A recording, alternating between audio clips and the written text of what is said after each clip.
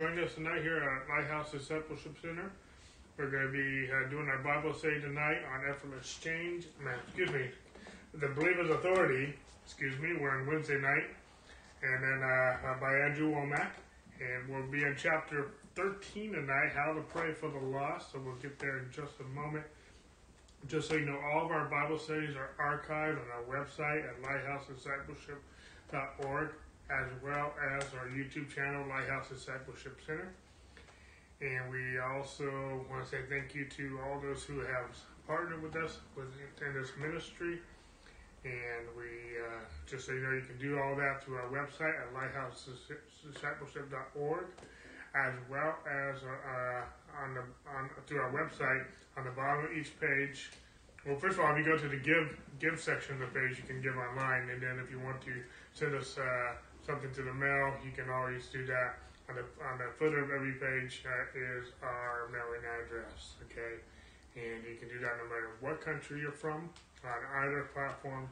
And so, anyway, thank you for those who have been faithful in doing so. Anyway, we're going to be continuing our Bible study tonight on how the Believer's Authority. And we're talking about the Believer's Authority. And what we talked about last chapter, and I think we spent a couple of weeks on it, we would kind of talk about prayer. And it may come across to some people from a negative sense, but that was not our point. That was not our objective. We were challenging the concept that some people, when they're praying for a loved one or a loss, they'll pray that God would save them. But that's not how God told us to pray for them. And we're going to get into more specifics about that today. But we're supposed to go preach the gospel. We're commissioned to go make disciples of all nations. In other words, another way of looking at it that we talked about is people are not going to get saved because we prayed for them. People are going to get saved because someone preached the gospel to them. Jesus told us that the harvest is ripe, but the laborers are few. Okay? There's many people who are ready to be saved and want to be saved, but we need to preach the gospel. Maybe we're not the one to preach the gospel to them. Maybe we are. But we're supposed to pray that God would send laborers to them.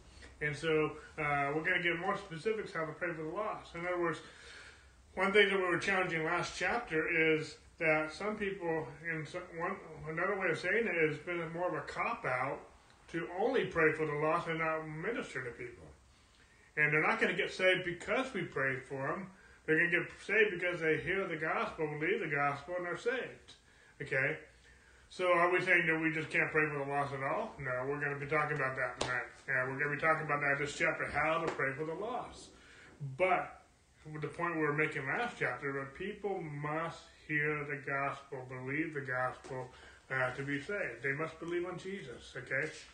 And it's not angels are going to preach the gospel to them. They're not going to hear it by osmosis. The last chapter was titled, Be a Witness. Because we're talking about believers' authority. And we have authority to be a witness. Do we have authority to pray? Yes. We have a connection with our Father. Excuse me. And Jesus told us how to pray, how we can pray to our Father who is in heaven. But there's a right way to pray and there's a wrong way to pray. Or maybe I should say it this way. There's a way to pray and there's a better way to pray. Okay? And so we're going to talk about we're going to talk about our authority, but we're going to talk about how do we pray for the lost? Because we kind of counter some things, but we didn't necessarily give attention. How do we do it? And so we're not attacking prayer, and we're not praying for the lost. But there's a right way, there's a biblical way to pray for the lost. And we're going to be talking about this lesson. And then next lesson, next chapter, we're going to be talking about how does revival come. So we're eventually going to be going in that direction a little bit too. But keep in mind, as we're talking about praying for the lost, we're talking about believers' authority. So we'll find out, just like one illustration I keep saying over and over again, just like a cop, a police officer, has authority. And depending on who he got the badge from will depend on where his jurisdiction is. Here in the United States, a city cop from one city does not have jurisdiction in another city. Okay, a county sheriff does not have a jurisdiction in one county, and also in another. Okay, a state police does not have authority in one state and multiple states at the same time. There's also U.S. Marshals and there's federal officers. They don't have jurisdiction in other countries. Okay, and so my point is that when we're talking about authority, we need to know what authority we have and how do we use it. Because if we don't use authority properly, it won't work. Okay, it will be actually counterproductive. And so we want to use authority properly because we want to be effective in praying for the lost. That's what we're talking about right now. There's a lot of aspects of believers' authority. Excuse me, but we want to win the lost. Time is short, and we want to see people get saved. We want to see some of our loved ones get saved if they're not. How do we pray in that direction with our authority? We're going to be talking about that beginning tonight. So, anything you want to add to that, Sherry? The one thing I appreciate about Andrew is he does bunk some things, some religious things that we all have in somehow or another got it in our heads either by a wrong teaching or just how we received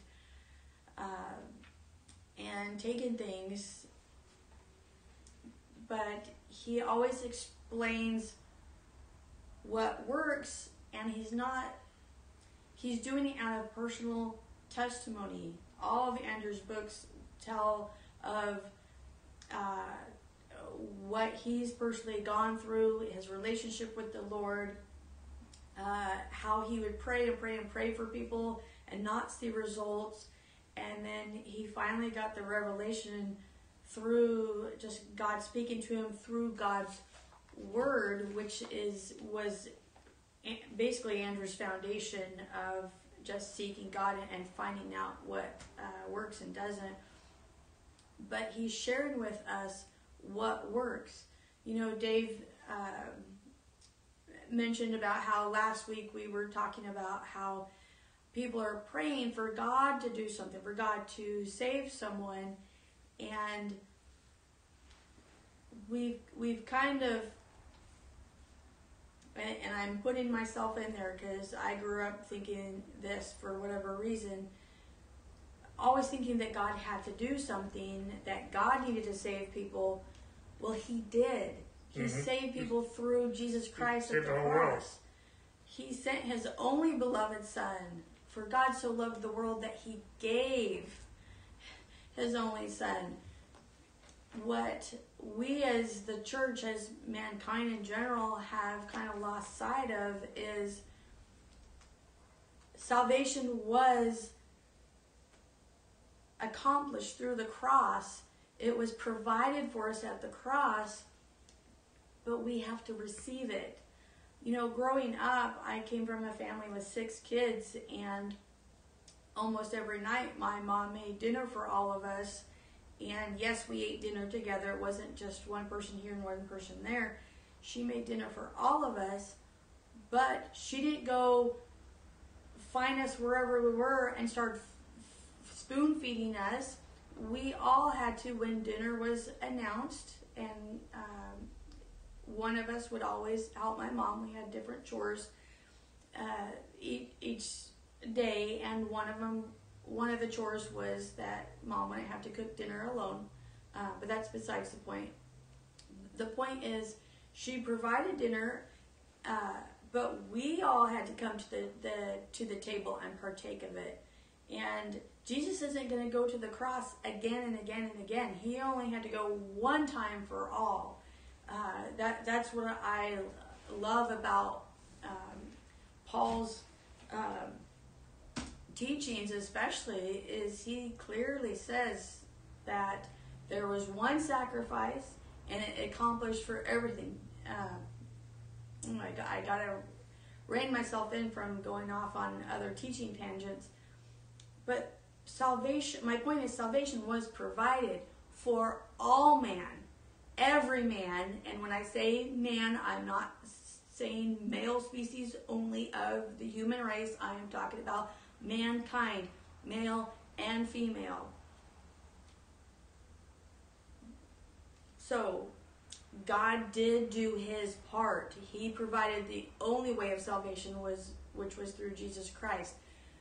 We have a part to play for receiving it, but the only way we're going to receive it, like Dave said, is if the gospel is preached. You know, I remember my own salvation story. I was a young child. We were having Bible study in my parents' home, and I remember people sitting around the living room, and my dad standing up in front of the fireplace and teaching, and he preached the gospel. And as a child, I listened and received, and I believed, and that was my salvation story. Other people, same thing. They had to hear the gospel preached. You know, Dave brought up last week about, I believe it was Cornelius, right? He's the one that the angels told him in a dream to, I'm probably twisting some of the story, but the angel's going to preach to Cornelius. He had to go send for Peter in a different town and ask Peter, please come and preach the gospel to me. And Peter obeyed the Lord, and he preached the gospel, and Cornelius was saved. And there's another verse which I didn't have time to look up. I believe it's Paul saying words to this effect, that how could they be saved unless they hear the word preached? How can someone preach unless they are sent? That's why, like Dave said, we were to pray for laborers, because we need to be sent out. Jesus clearly says for us to go and make disciples. He doesn't say sit home and pray, which, again, prayer is important. We are not saying don't pray. We are just echoing Andrew.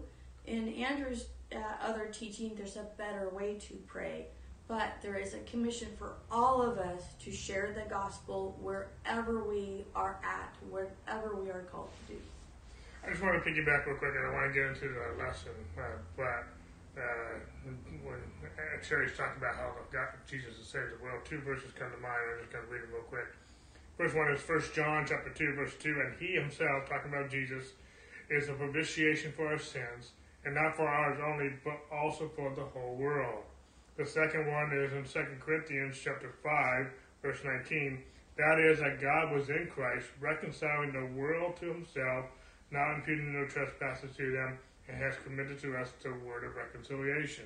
My point I'm trying to make right now, Jesus already died for the whole world. He's already provided salvation for the whole world. Is the whole world saved? No. Why? Because they haven't reconciled themselves to him. They haven't believed him. They haven't heard the gospel, or they haven't believed the gospel they heard. Okay? And so you can't have faith without the word. We're all about prayer. We're going to be talking about that right now as we're going to get into the lesson. But Jesus is not going to die again and again. He's already provided salvation.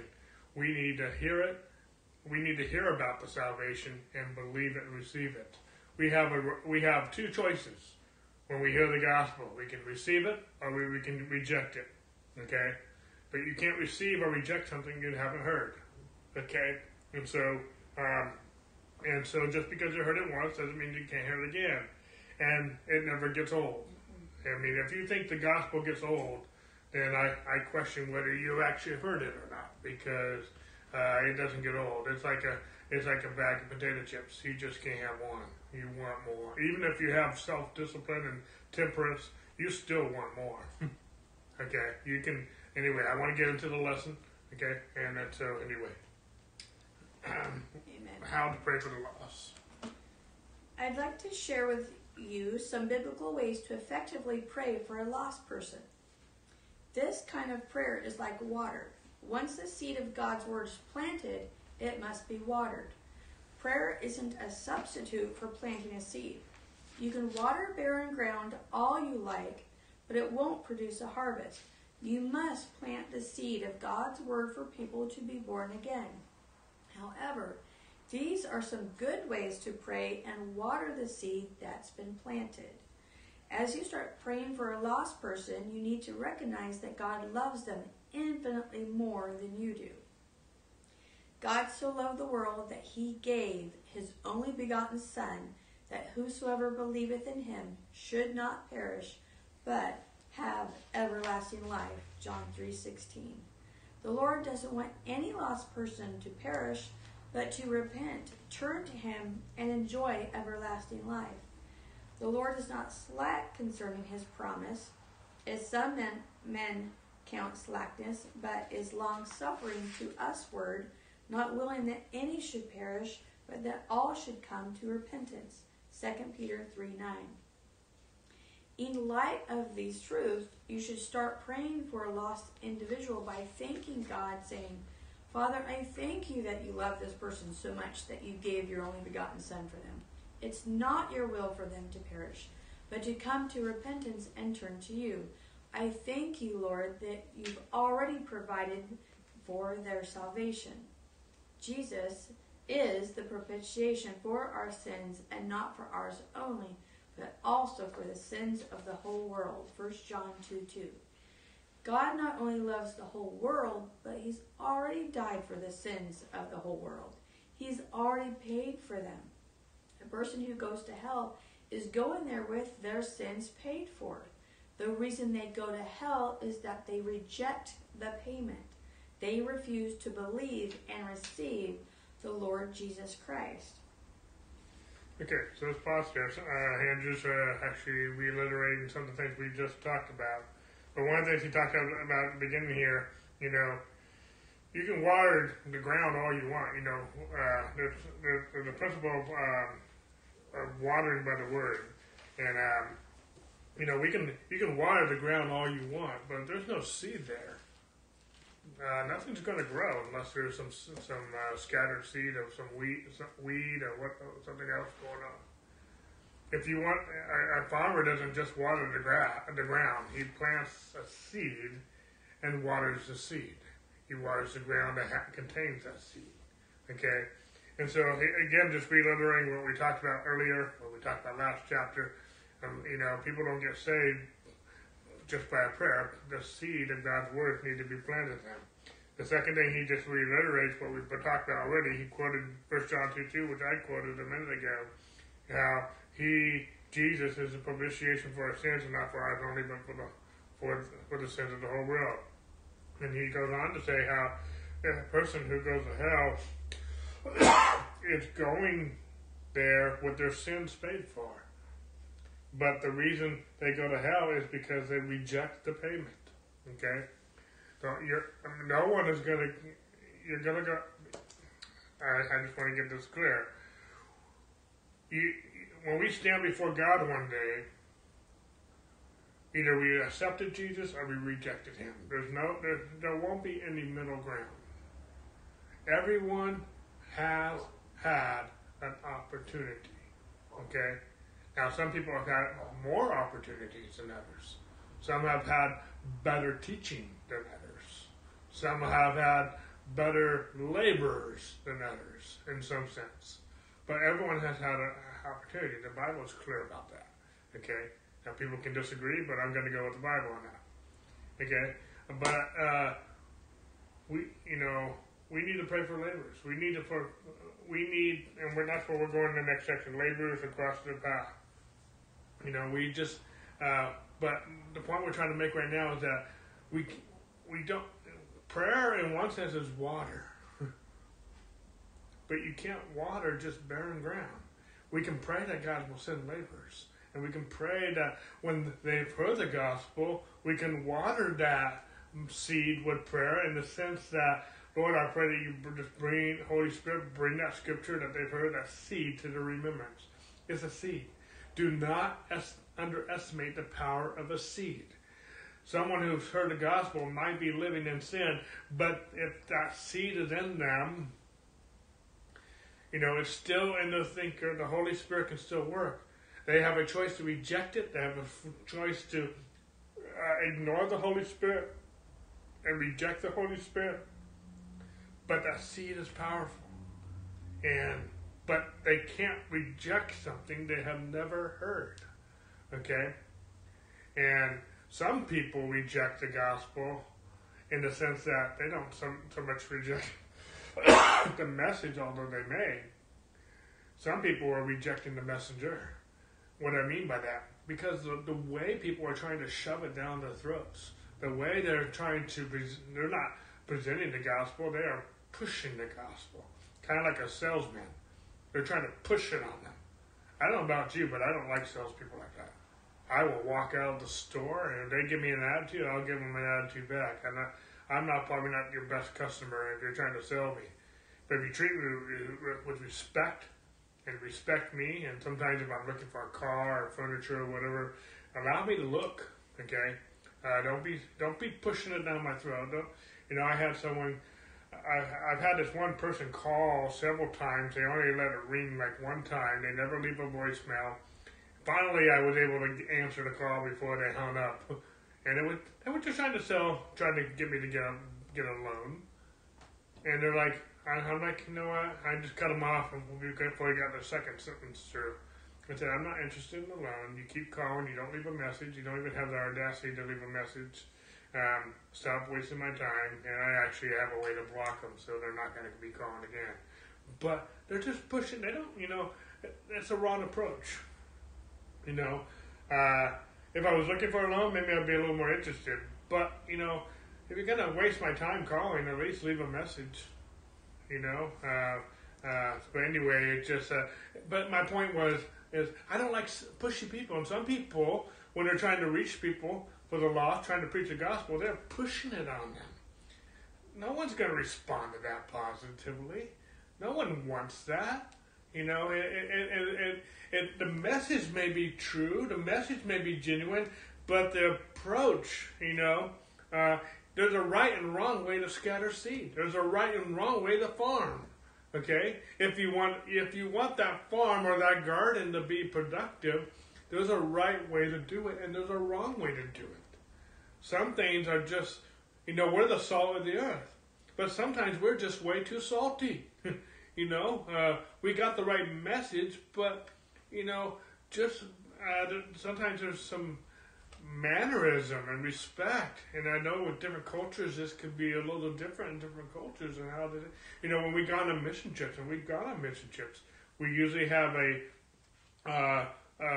those who go with us who know the culture. And usually we'll have a debriefing before we go. And just knowing that there's some things that if we do a certain thing or do a certain mannerism, it's offensive to people. So, if you're going to try to preach the gospel and witness to people, you need to know what's respectful and not respectful. Same thing with some of the people from other countries. There's a right and wrong way how to respect those in America.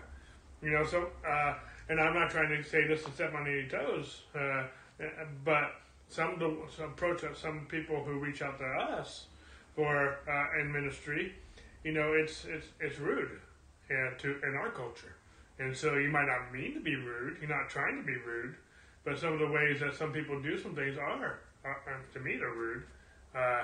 Just the way they're pushing for me to respond to them.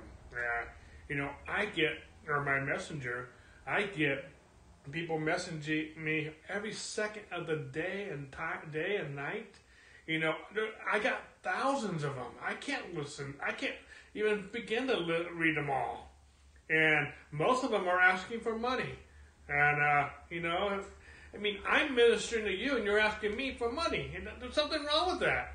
I will get people sometimes on a message like this in the comments asking for money. To me, that's extremely rude. That's like coming in my house and asking for money. That's wrong. That's out of place. Okay? I don't even know you. There's a time and place to ask for money. There's a time and place to ask for outreach, but not in someone else's house, not on someone else's timeline, not in. To me, that's rude. The message might be right. The message might be genuine, but respect the speaker, respect the one who's speaking. respect, I'm not trying to make a message out of that. I'm just like, we want to reach the lost, but sometimes the way that we are trying to reach them is pushing them away. Versus, salt, if you put too much salt, people don't want it. But if you put the right amount of salt, people want more. And so we should make people thirsty for the gospel, not sour towards the gospel. And so anyway, I get a little off topic, but hopefully you got my heart. And everyone has different giftings and different personalities that work with their circle of influence. And when I say circle of influence, I'm talking about the circle of people that are in their life. Where we are, Dave and I, we have our neighbors. I have co-workers with my main job. I have family. We have ministry. The people that we touch in those areas, and those aren't the only ones, that's our what I call circle of influence. Everyone has that. When Billy Graham was alive and he had his crusades, he had a certain way that he brought the gospel to share, to teach, to preach, to witness, and it worked for him because that was who he is, and that's how God made him to be. We had a friend years ago when we lived, I think it was in Illinois. She would get up into anybody's face and just be blunt and tell it like it is, and people received that. If I tried to do that, I would have offended people right and left. And please hear me, I'm not going against what Dave just said. There is a right and wrong way to share the gospel, and if we're just attacking, that's what we're cautioning against. There are times when we do need to speak up and say, this is the gospel, and I will always encourage, if the Holy Spirit is putting something on your heart and keeps putting it in front of your face, by golly, you go by the Holy Spirit's promptings. There are times when He has led Dave and I to reach out to someone, to say a specific something to them, or however it might be, and that's what they needed in the moment. When we are witnessing, we need to heavily rely on the Holy Spirit. Dave knew someone, we've brought this up before, that he went out sharing the gospel and he got rejected right and left by different people.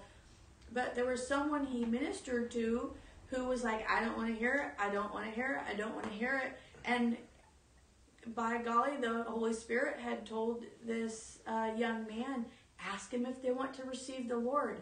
Even though they keep rejecting, ask them. And he asked, and they changed completely, their demeanor, everything. They're like, yes, I do want to receive the Lord. I don't know why out of their mouth kept saying no, no, no, but this young man was prompted by the Holy Spirit to keep at it, and sometimes we are to do that. And yes, sometimes we have to keep our mouth shut, but and please hear my heart, if it doesn't bother you that people are going to hell, I really don't know what to say right now, because it should bother us that people are going to hell. And if we're not preaching the gospel, then that's really sad. It's like we're okay that people are going to hell. We should not be okay with it. Jesus himself, the Son of God, the Lord of Lords, commissioned all of us to go out and preach the gospel. He doesn't want anyone to perish, but he does have it mandated, so to speak. I'm not sure if that's the exact word I'm looking for, that we are to do something with this gospel. We are to preach and share it. Amen. Amen. Amen. Right. Let's read some more. Laborers across the path. Right there, path. You can continue praying. Father, I thank you that you've already made provision. Jesus, you were the atoning sacrifice for everyone's sins. Not only those who believe, but also those who are lost. So, Father, I thank you that you want them to be saved, and you've already provided for their salvation. Then you can take your authority and start speaking things that need to happen. Since God has to flow through a person, you can pray according to Romans 10:17 and say, Father, your word says that faith comes by hearing your word. So I'm praying that your word will come across their path. Pray ye therefore the Lord of the harvest that he will send forth laborers into his harvest. Matthew 9:38. Then pray, I ask that you would send forth laborers across their path. I believe that right now someone is coming to them to share your word. If they're in a bar, let a preacher walk in and give them the gospel. If they're at home watching television, I pray that they would come across the word being presented in a program. If they're driving their car, let them turn the radio on to someone sharing the good news. Father, I ask you to send laborers across their path at their job. And co-workers sit down next to them and start telling them how much you love them and how they can be born again. This is powerful, and this is how Jesus told us to pray for the lost. Again, he quotes from Matthew 9:38. Pray therefore the Lord of the harvest that he will send forth laborers into the harvest. That is a perfect, awesome way to pray for the lost. I'm not saying there's some other things we can't pray, like we've been trying to mention already, but and Andrew mentioned some prayers here. Father, your word says faith comes by hearing your word. So I'm praying that your word will come across their path. And so some labor, whether that be they see a billboard, whether they see some bumper sticker, whether they see whether they turn on the radio or TV to someone preaching the gospel, or whether someone sits down with them, or they meet someone in the marketplace, or whatever it might be. If they got to have someone chase their chariot, like Philip, I know we don't have chariots today, but still, if someone has to be, translated like Philip from the Ethiopian eunuch to Samaria, he was translated. So be it. Excuse me. Whatever it might be, I've seen children preach the gospel to people and them get saved. I've seen a 5-year-old lay hands on a blind person and they get their sight.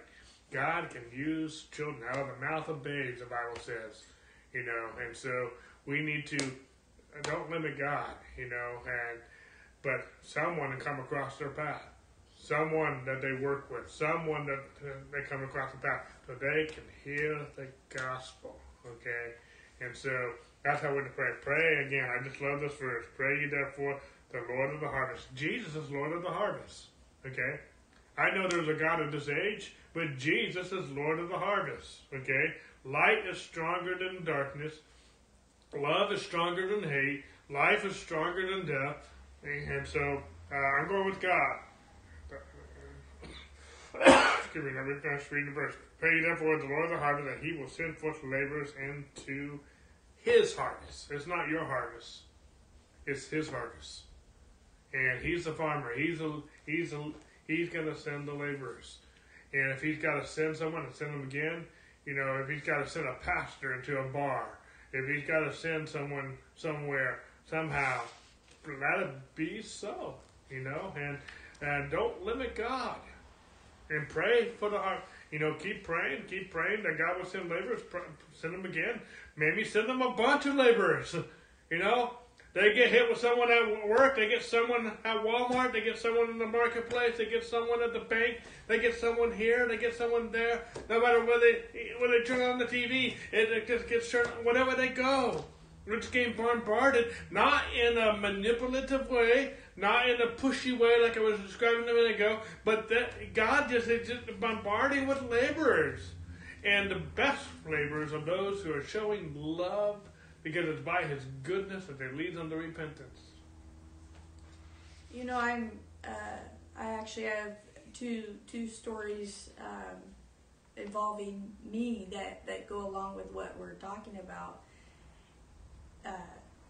I'll tell the not so pleasant one first. I used to have a job as a caregiver where I would go into the elderly's homes to help take care of them. And one of the homes that I went into, all of the caregivers were warned, just so you know, the husband of the woman you'll be caring for will share his religion with you. And so I went in not knowing, I guess naive of what they were talking about. It wasn't Christianity. That's all I can say. I don't want to offend anyone, so I'm not going to share, but it was not Christianity. And there was a moment of time, say an hour, when the wife was taken care of. She was having a nap, and so as a caregiver, I had a brief moment to do whatever needed to be done, but the husband wanted to share his religion, and he tried to prove it with his facts and different things, and he wasn't argumentative, but I walked away feeling like he had tried to shoot down what I believed.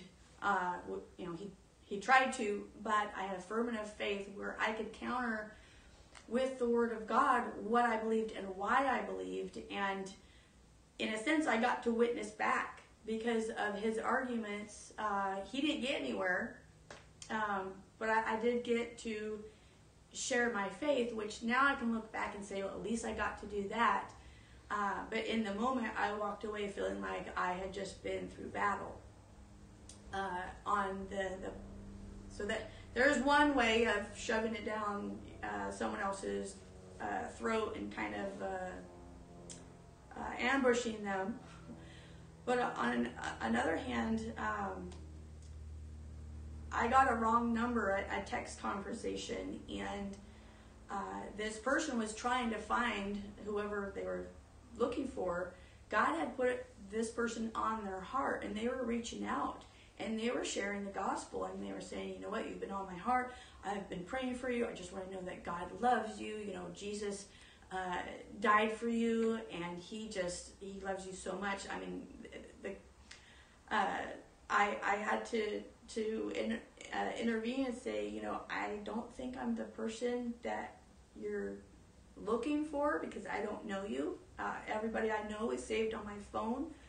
But hallelujah, I say praise God to your message, because what you have, this person needs to hear.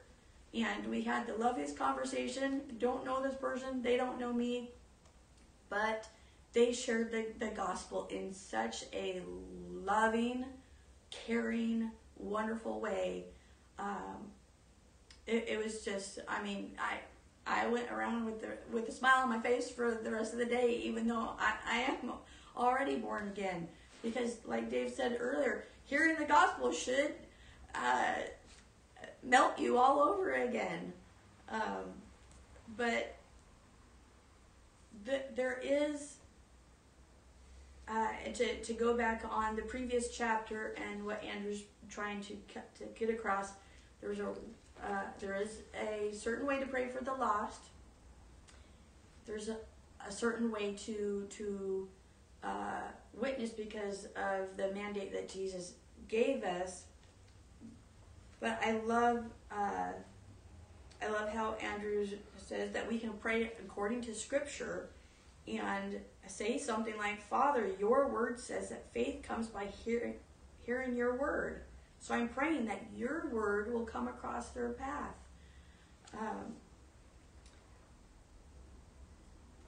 praying for laborers is a good thing, but don't forget that you are one of the laborers. Yeah. Amen. Yeah.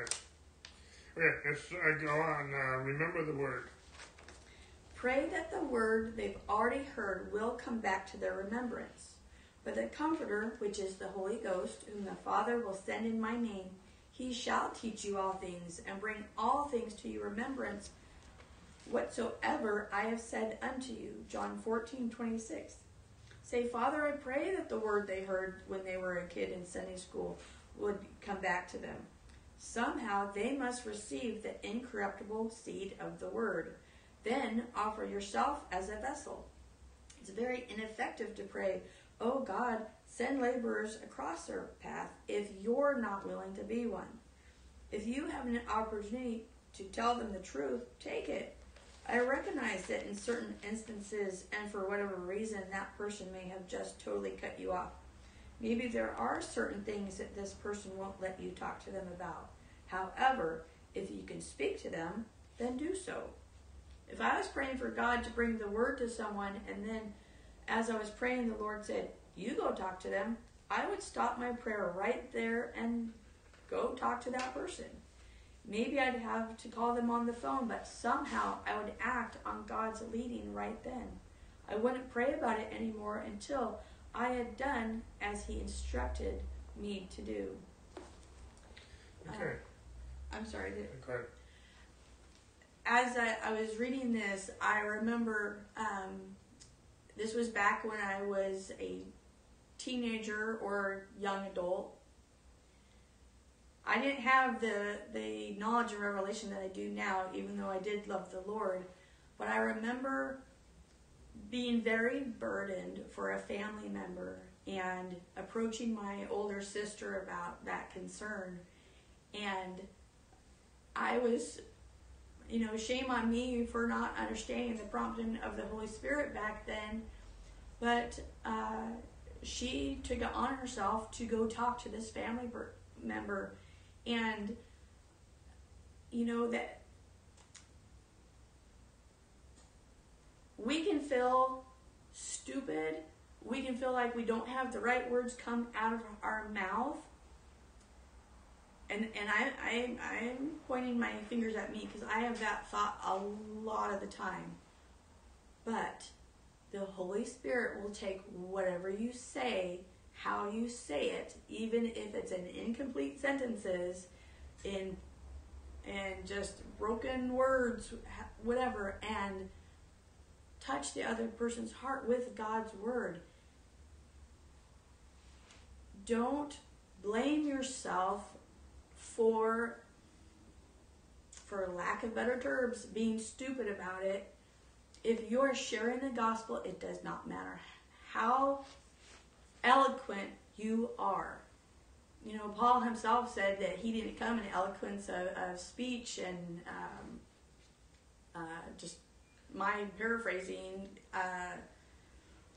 because I didn't have time to look at the verse. This all just came to me, but he didn't come in like excellence of speech and excellence of physical attributes, whatever. He presented the word of God and people were saved. You don't have to be a Billy Graham or a Speaker of the House. You just share from your heart. That's all God's asking. That's all God is telling us to do. It is the simple things that can get to the heart.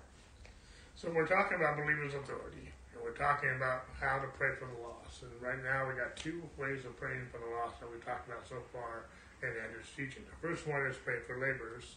The second one that we just read in this section is praying that the word that they've already heard will come back to the remembrance.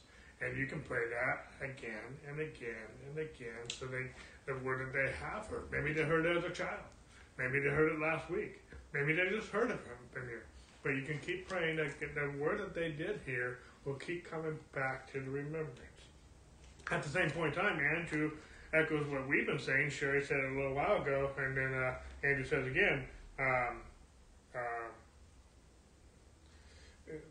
let me just read part of this. Father, I pray that the word that they heard when they were a kid in Sunday school would come back to them. Somehow they must receive the incredible word, receive the word of God. Then offer yourself as a vessel. It's very ineffective to pray, oh God, send laborers across their path if you're not willing to be one. If you have an opportunity to tell them the truth, take it. Do it.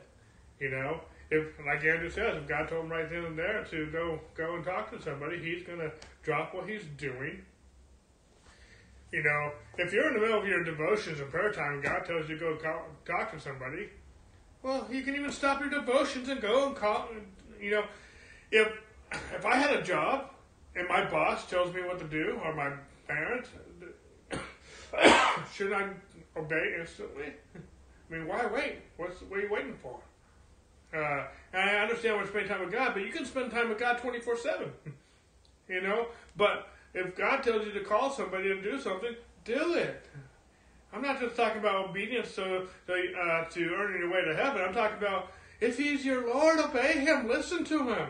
You're praying for God to send a laborer, and God tells you to go. He just sent a laborer. And that was instant. That was an instant answer to prayer. So if God tells you to pray for laborers, but you as a laborer is not willing to go, then why are you hindering God's answer to your prayer? It's the same as if you pray for another laborer to go, and that laborer refuses to go. And sometimes, why do we have to keep praying for laborers to go? Because people are all the time refusing to go. And the harvest is ripe, but the laborers are few. It's not because there's not enough available laborers in one sense. There's a lot of people chickening out. There's a lot of people not willing to. There's a lot of people they don't want to be rejected. A lot of people don't want to look like a fool. They don't want to look like a Jesus freak. Whatever there's all kinds of answers. We need to be willing to go. And the early church, when they were rejected, they prayed for more boldness.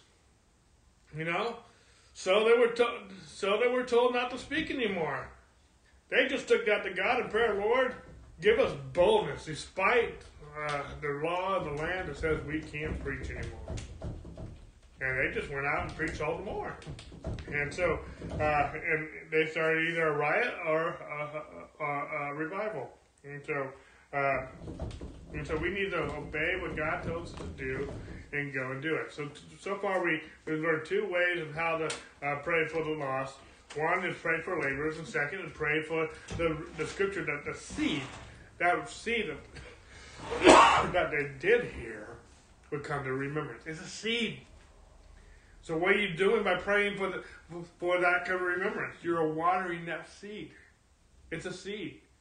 And so water that seed. Now we're going to look at a third way that we can pray for the lost. And you can do all three of these simultaneously at the same time. So, and you can keep doing all three of these over and over again. I think we could do that. So. Okay. Stand against the devil. That's in this part. Also, you can take your authority and stand against the devil, in whom the God of this world, God little g, in 2 Corinthians 4:4, in whom the God of this world hath blinded the minds of them which believe not, lest the light of the glorious gospel of Christ, who is the image of God, should shine unto them. This verse reveals that a demonic power operates in people who don't believe, blinding them to the truth so that the light of the gospel won't shine unto them. God needs someone in a physical body to take their authority and release His power, saying, I command this demonic blindness and hardened heart to be gone in Jesus' name.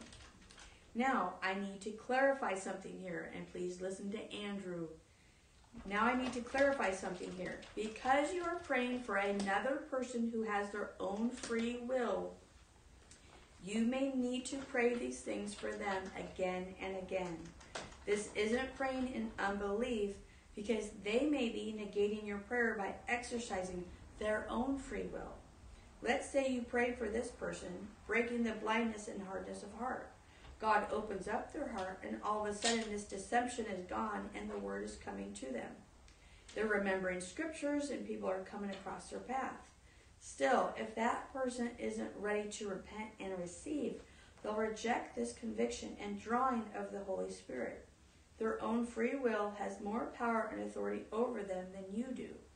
So, even though you've prayed for them and you know it's working, they have the right to reject Christ. If they do, then you have to pray that prayer again. It's not that you prayed one of those prayers in unbelief. You believe that your prayer was answered, and it was, but the person hasn't responded yet. Pray in faith again, releasing your faith for God to minister to them and break that blindness so they can see the Christ. Hopefully, as they are hit with the gospel a number of times, it will eventually penetrate and begin to soak in. The reason you have to pray this kind of prayer over and over again is due to the fact that the other person is constantly voiding your prayer by hardening their heart. Okay, so there's a couple of very powerful things that are being taught here in this last section that we're reading here in chapter 13. So we talked about 3 ways to pray so far. We talked about we can pray for laborers. The second one, we can pray for the scripture that we have heard, the seed, would come to remembrance. And the third one we're praying is to stand against the devil. Let's deal with this real quick. One of the key verses that he uses here is from 2 Corinthians 4:4. It says, "Whom the God of this world hath blinded the minds of them which believe not, lest the light of the glorious gospel of Christ, who is the image of God, should shine on them." Satan is blinding people from hearing the gospel. And a few verses just before, this is 2 Corinthians 4:4, but in 2 Corinthians chapter 3, verses 14 to 16, Paul talks about how the people's eyes are blinded. What are they blinded by? And in the context, he's talking about the law. But he says there's only one way to remove that blinder, and that's to preach Christ. There's only one way to expel darkness, and that's to turn on the light. Okay? Now, the devil is sometimes blinding people from hearing the gospel. They're blinding their ears and their eyes from hearing and seeing the gospel.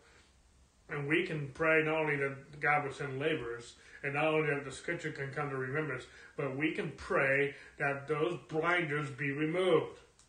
We have authority over the devil. If you've been listening to my message on Sunday mornings, God has given authority to the church. He's put all things underneath our feet. Every name that is named, not only in this age, but in the age that's to come, over every principality and power, and we have authority to tell the devil to remove those blinders. Okay? We can pray for laborers. We can pray for the seed, the seed of come to remembrance that they've heard, but we can also pray for the blinders to be removed. However, there's a fourth category here. It's not another way of praying, but even though you do all those 3 prayers, specifically the last one, but even if you do the other 3, and you can do, if someone rejects the gospel, even though you pray for laborers, even though you pray for the scripture to come to remembrance, even though you pray for the devil to remove the blinders, God has given everyone a free will. And they have the free will to reject what you preach. So what you got to do? You got to pray those 3 prayers again.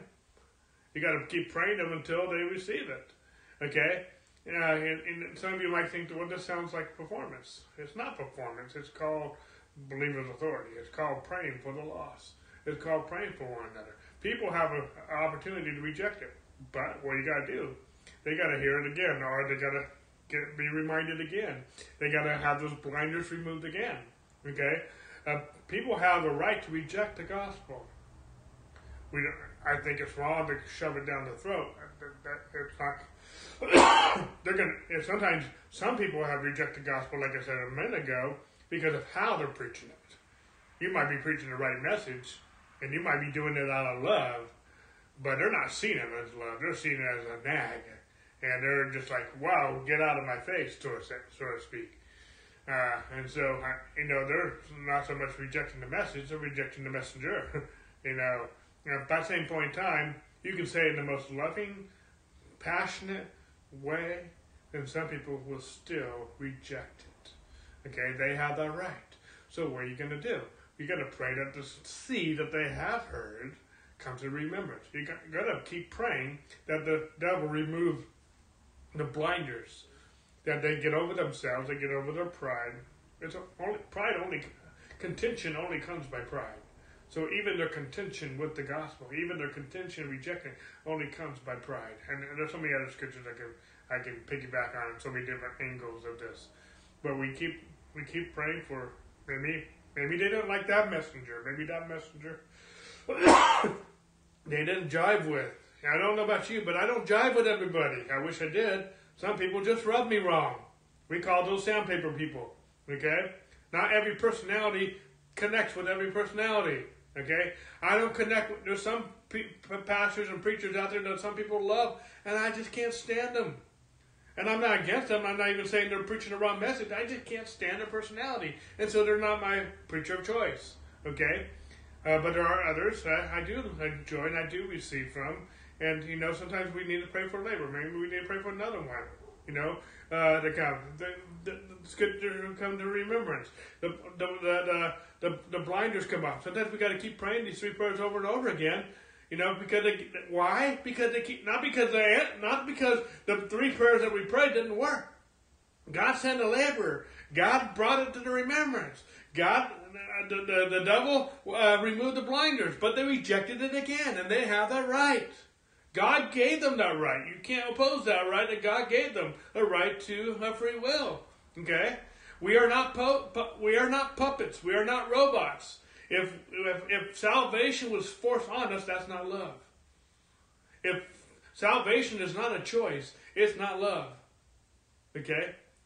The fact that He gave us a choice, it means that is love.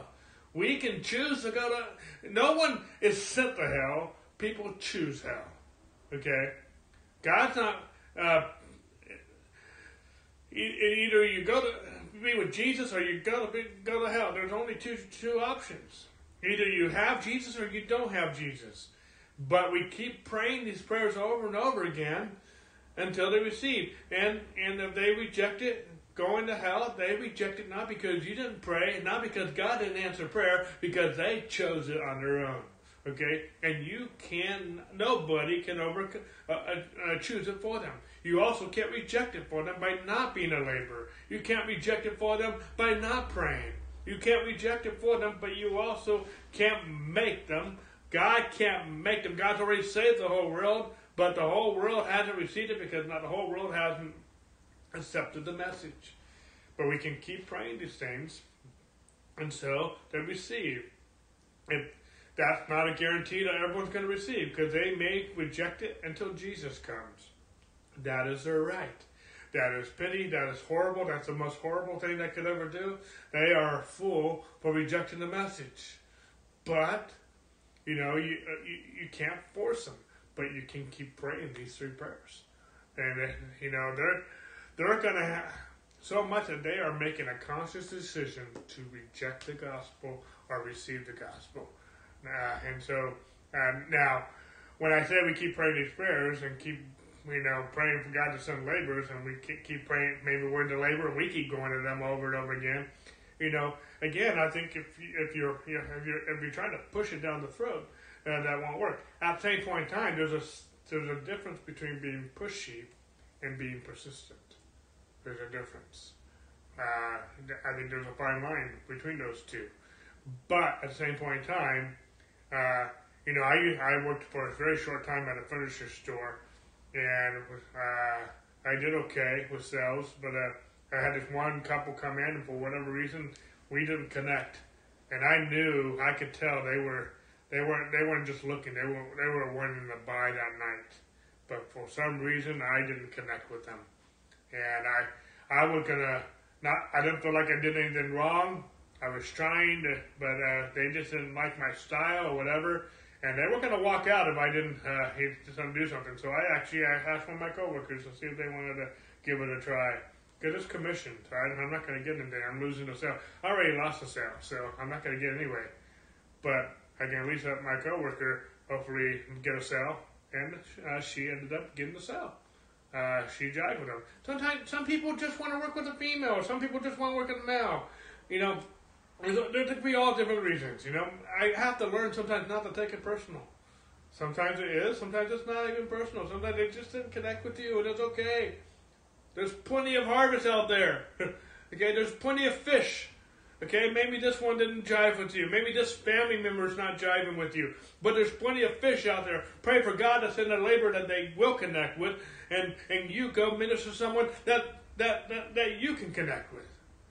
That's awesome. You know, this is how God made it work. And it works. And just because they reject it doesn't mean God didn't answer your prayer. It doesn't mean your prayer wasn't effective. They have a right to reject the gospel. And you have to be mindful of that. But if you keep these three prayers in mind, you know, you've got three weapons, if you will, of your warfare. As authority, you have authority to pray these three prayers. You do not have authority to force it on them. You don't have authority to they also have the right to reject it or accept it. That is everybody's right. Nobody can reject it for somebody else, and nobody can accept it for somebody else. We all get to choose, receive the gospel, receive Jesus, or reject him. We all get that choice. But we have authority to pray these prayers. And we have authority to pray them how long we need to, however long it takes. Okay? As long as they are still breathing, they still have a choice. Okay? And so, anyway. And you know, I know this might be hard for some people to hear, and they might think that Dave and I, or even Andrew, is getting on them. That is not the case. The reason why we might sound firm, or however you want to describe us, is that this is very serious business. It's life and death for some people. It's exactly. It's salvation, and it's definitely. I mean, this is life and death. To quote Dave, what he just said. Now, if people don't hear the gospel, we've just and we had a part to play in it, and we, for whatever reason, chose not to. We just condemned them to death. This is a very serious responsibility that Jesus gave to the church. And he wouldn't have given to the church if he didn't believe that we could do it. Jesus did his part. He provided salvation at the cross. God so loved the world that he gave his only beloved Son. We are to go and share the gospel. And I mean, this is serious. This is heavy business, if I could put it that way. And again, Dave and I don't point fingers at anybody. If any fingers pointing is done, we're also preaching to ourselves. We share from our own experience. We teach what is on our hearts. We highly esteem Andrew's teaching because we believe that he has words of life to share, and he has some stuff that we've had to change our own stinking thinking or religious thinking to think different. I mean, just Andrew's teaching on the right way to pray for lost people, how we can't just pray them into salvation.